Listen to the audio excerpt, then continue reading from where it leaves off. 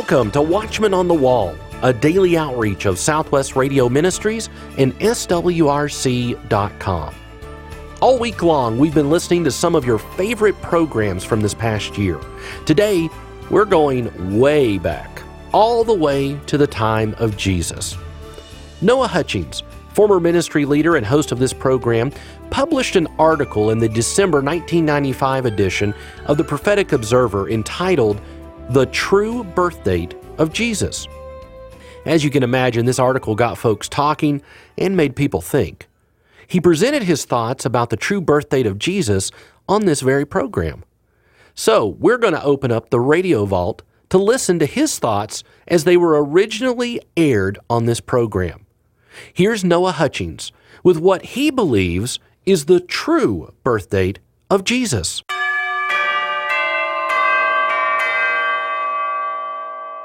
We wish you all a Merry Christmas. I know many are reticent to observe Christmas, and we can understand because many of the events or celebrations associated with Christmas are of a strict secular or paganistic origin, and certainly we abhor these things, this commercialism, the drinking, and all that goes with it, because these are from pagan origins. However, on the broadcast, we're going to consider, is there anything about December the 25th that Christians can, in good conscience, set aside or observe as being associated with the coming of Jesus Christ, God's love in sending His only Son in the form of human flesh to die for the sins of the world. I think you may be surprised at some of the information we're going to bring you, so we're going to address this in just a minute.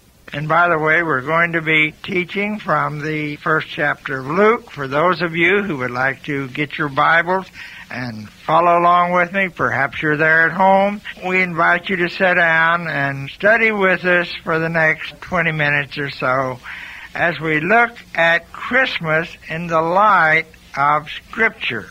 Now then, we're going to begin in the first chapter of Luke, and we're going to read from verse 1. Forasmuch as many have taken in hand to set forth in order a declaration of those things which are most surely believed among us, even as they delivered them unto us, which from the beginning were eyewitnesses and ministers of the word. It seemed good to me also, having had perfect understanding of all things from the very first, to write unto thee in order, most excellent Theophilus. Now, in these opening verses, Luke, the beloved physician, writes to Theophilus, and the meaning of Theophilus in the Greek is lover of God, so it could be he is writing to anyone who loves God, or it could have been that he was writing to a particular person. We don't know. In any event, Luke says, it seems good to me to do this, and he starts first from the virgin birth, or the birth of Jesus. You know, Luke was a physician, so the indication here that being a physician, he should start with the birth of Jesus Christ, the virgin birth, or the coming of the Messiah from the womb of a virgin. And certainly his being a believer in Jesus Christ, a disciple of the Lord, and a physician, it was natural for him to address this subject. And we continue on. That thou mightest know the certainty of those things wherein thou hast been instructed. There was in the days of Herod, the king of Judea, a certain priest named Zacharias, of the course of Abiah, and his wife was of the daughters of Aaron, and her name was Elizabeth. So the setting for Luke's beginning here concerning the birth of John the Baptist and later Jesus Christ was in the days of Herod, the king of Judea. And it's important to note that Zacharias was of the course of Abiah. Now, in the priesthood, we read from the 24th chapter of 1 Chronicles, it was divided into 24 courses because there were many priests. If you took all those priests up and put them in the courtyard around the temple, the courtyard probably wouldn't have held them. So they couldn't stay up there, all of them, the whole year running over each other.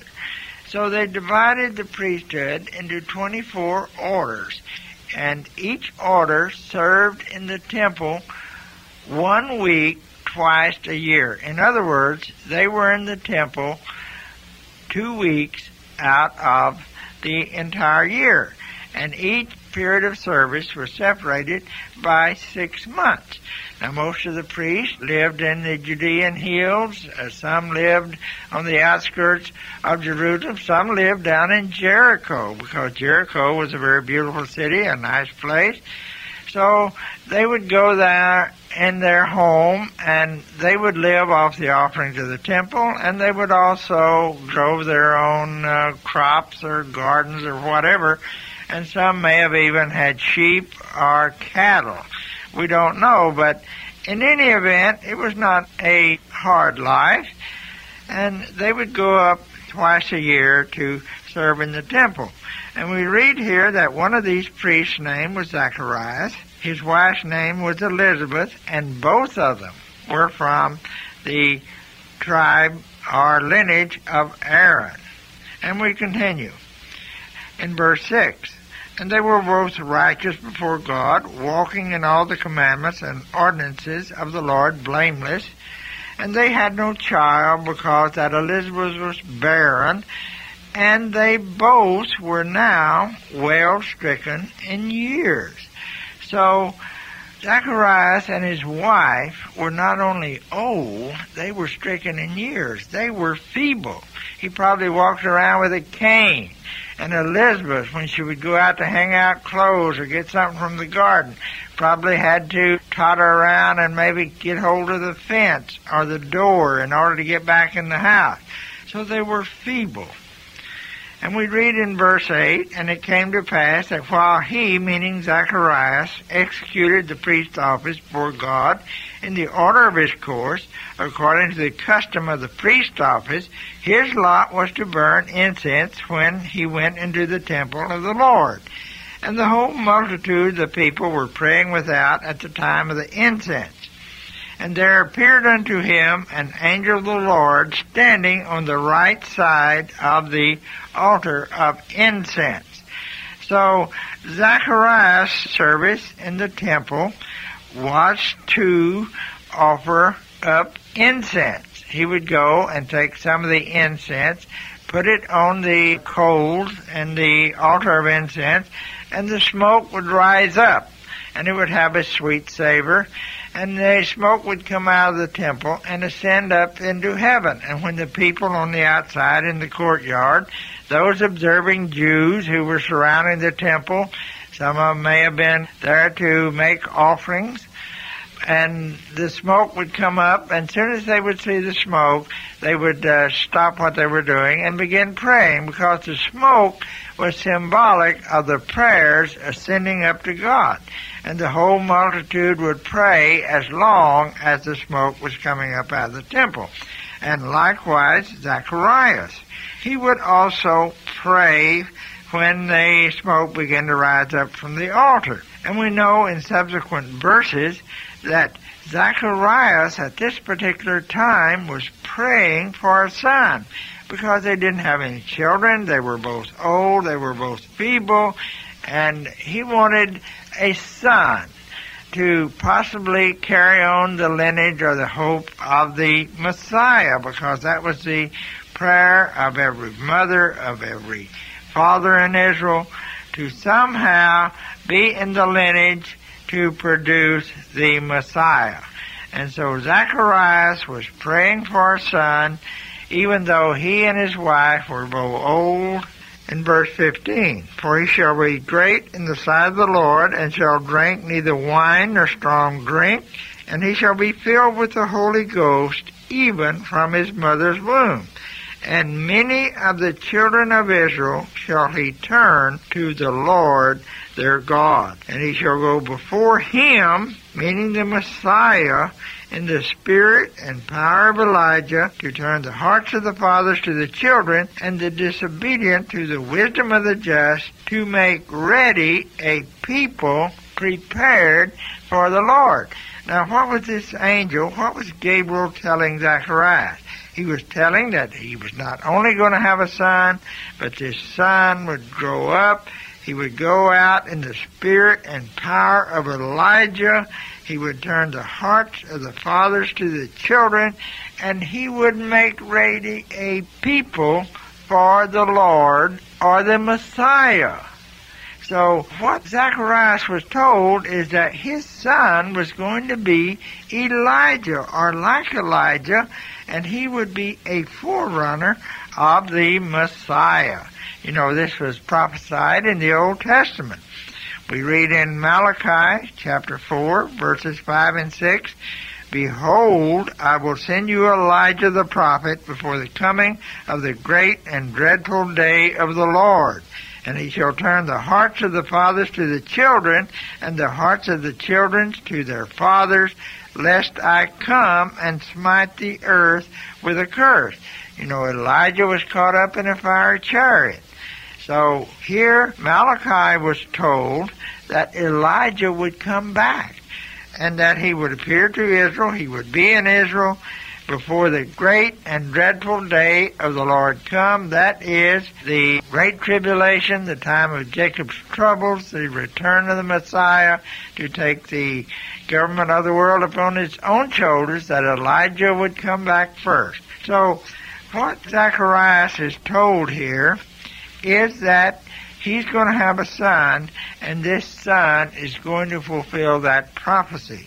We continue on in verse 18. And Zacharias said unto the angel, Wherefore shall I know this? For I am an old man, and my wife well stricken in years. So here Zacharias had been praying for a son, and when Gabriel told him, says, all right, we're going to answer your prayers. God will answer your prayers. You'll have a son. And like so many of us, even when he was told of God that God would answer his prayers, he began to doubt, because he's an old man, he's stricken in years, he is feeble, and now then he is going to go home after his course in the temple is through, and he's going to have a son. So we can understand his almost unbelief. Now, the course of Abiah, as we read from ancient records, and by the way, we are referring to many of the sources that concern the priesthood, the Greek Septuagint, the Companion Bible, the Greek English Lexicon, Light from the Ancient East, the International Standard Bible Encyclopedia, and many others. So as we have brought out, the priesthood served in the temple each course 1 week, twice a year. Now the course of Abiah from these ancient records, it indicates that they had 2 times their weeks occurred on December the 12th. That is, it started and it lasted until December the 18th. That was the first course. The second course began on June the 13th and ended on June the 19th. According to these records, Zacharias would have been serving in the second course. In other words, his course, when the angel appeared to him, began on June the 13th. That would have been on the first day of the week, on our Sunday, and it would have ended on Friday evening just before the Sabbath, on June the 19th. So as his course ended on Friday evening, Zacharias received this message from Gabriel. We continue on and read from verse 19.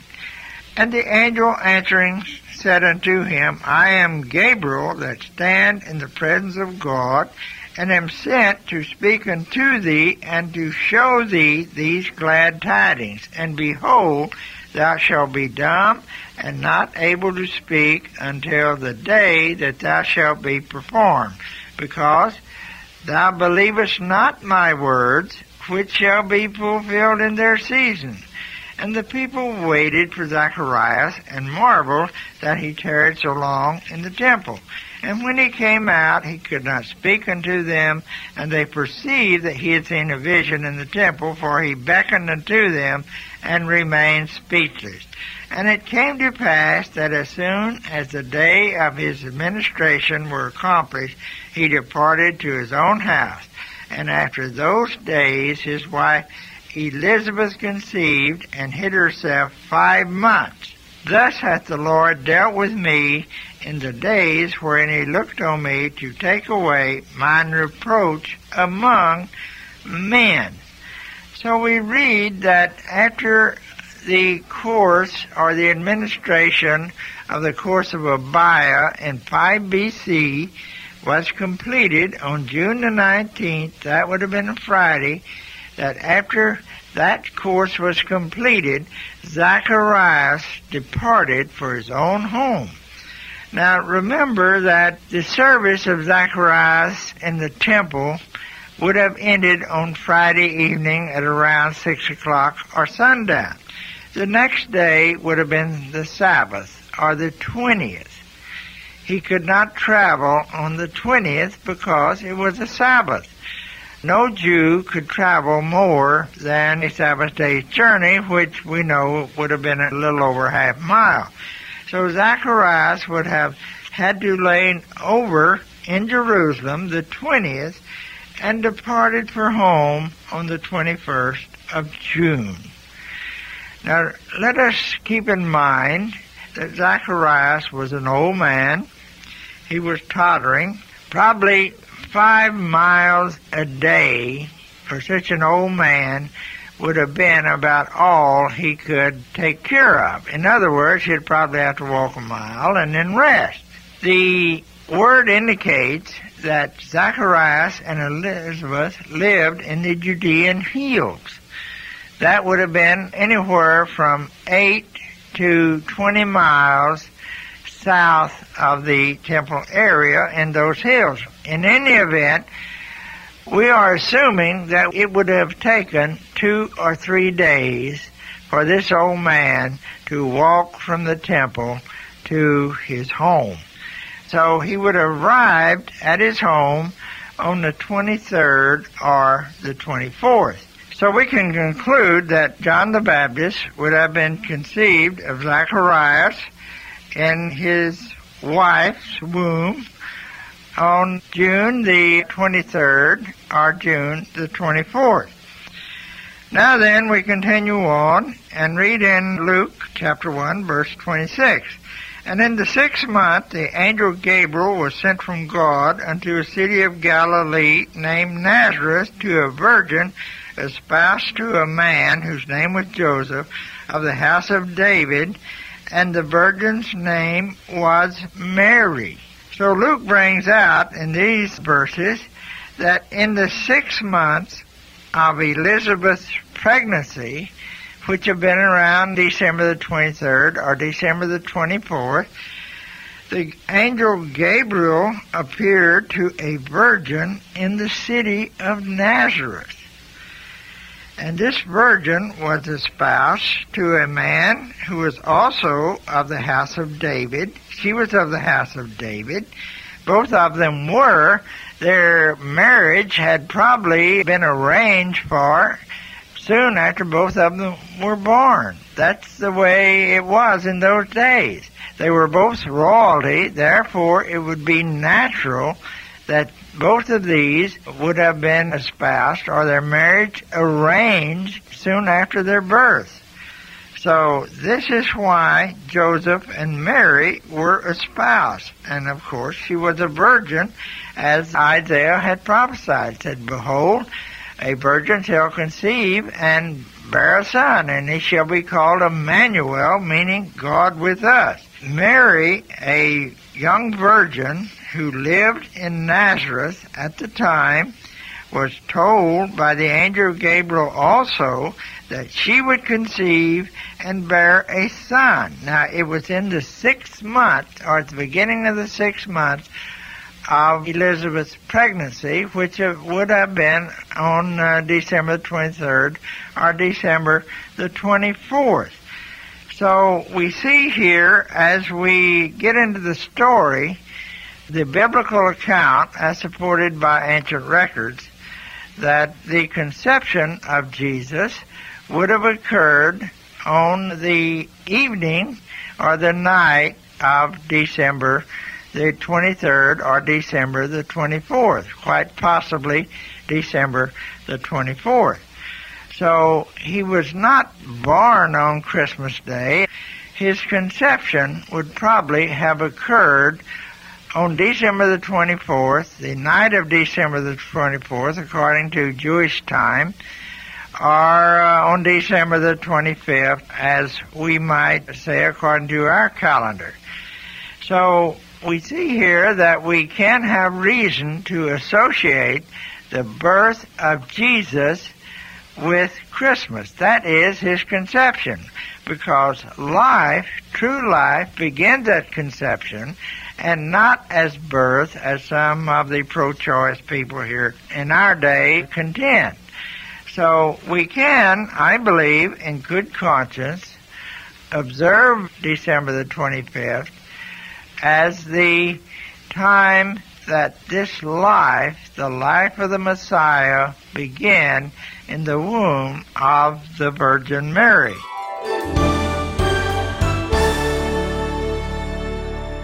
This classic presentation by Noah Hutchings, The True Birth Date of Jesus, is available as it was originally published in the Prophetic Observer in December 1995. To get a copy, call 1-800-652-1144. That's 1-800-652-1144.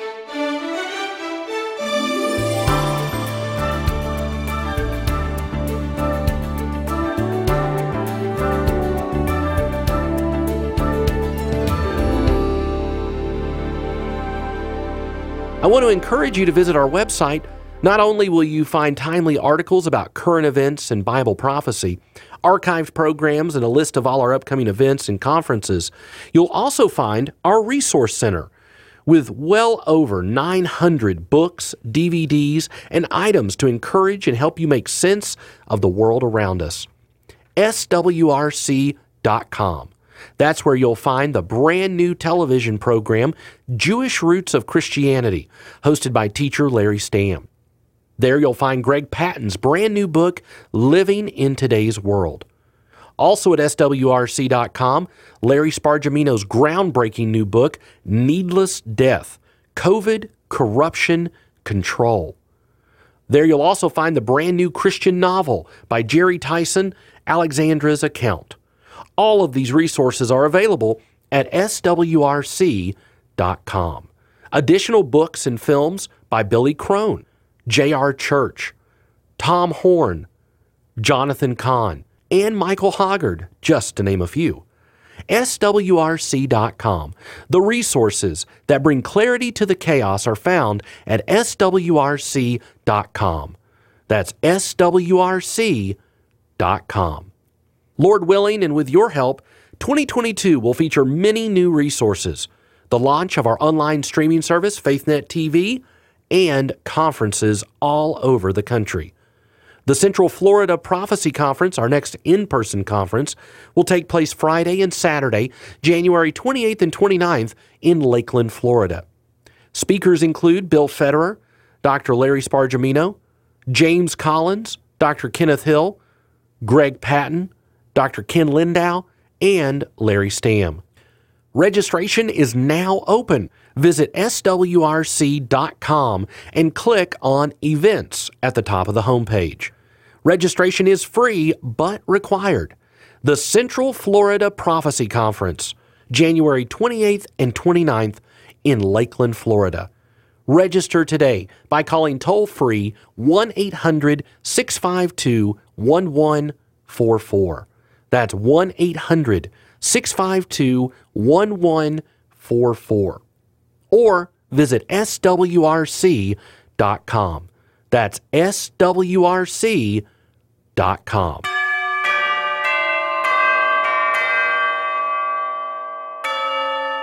Friends, as we all prepare for Christmas tomorrow, let's take a moment and let's focus on the true meaning of this holy holiday. Luke chapter 2. And it came to pass in those days that there went out a decree from Caesar Augustus that all the world should be taxed. And this taxing was first made when Cyrenius was governor of Syria. And all went to be taxed, everyone into his own city. And Joseph also went up from Galilee, out of the city of Nazareth, into Judea unto the city of David, which is called Bethlehem, because he was of the house and lineage of David, to be taxed with Mary, his espoused wife, being great with child. And so it was that while they were there, the days were accomplished that she should be delivered. And she brought forth her firstborn son, and wrapped him in swaddling clothes, and laid him in a manger, because there was no room for them in the inn. And there were in the same country shepherds abiding in the field, keeping watch over their flock by night. And lo, the angel of the Lord came upon them, and the glory of the Lord shone round about them, and they were sore afraid. And the angel said unto them, Fear not, for behold, I bring you good tidings of great joy, which shall be to all people.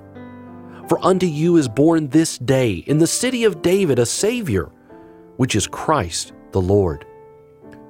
And this shall be a sign unto you. Ye shall find the babe wrapped in swaddling clothes, lying in a manger. And suddenly there was with the angel a multitude of the heavenly host, praising God and saying, Glory to God in the highest, and on earth peace, goodwill toward men.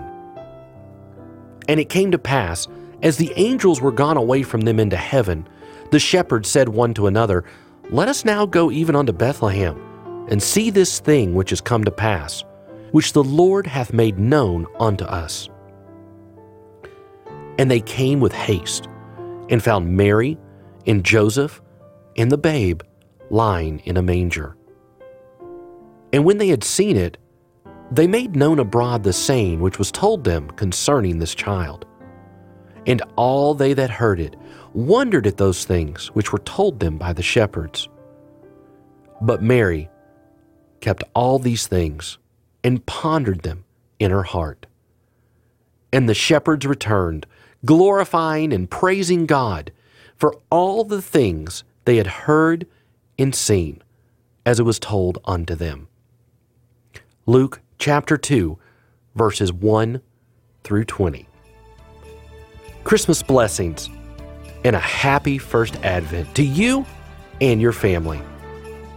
Watchman on the Wall is a production of Southwest Radio Ministries and is supported by faithful listeners like you. Visit swrc.com. That's swrc.com.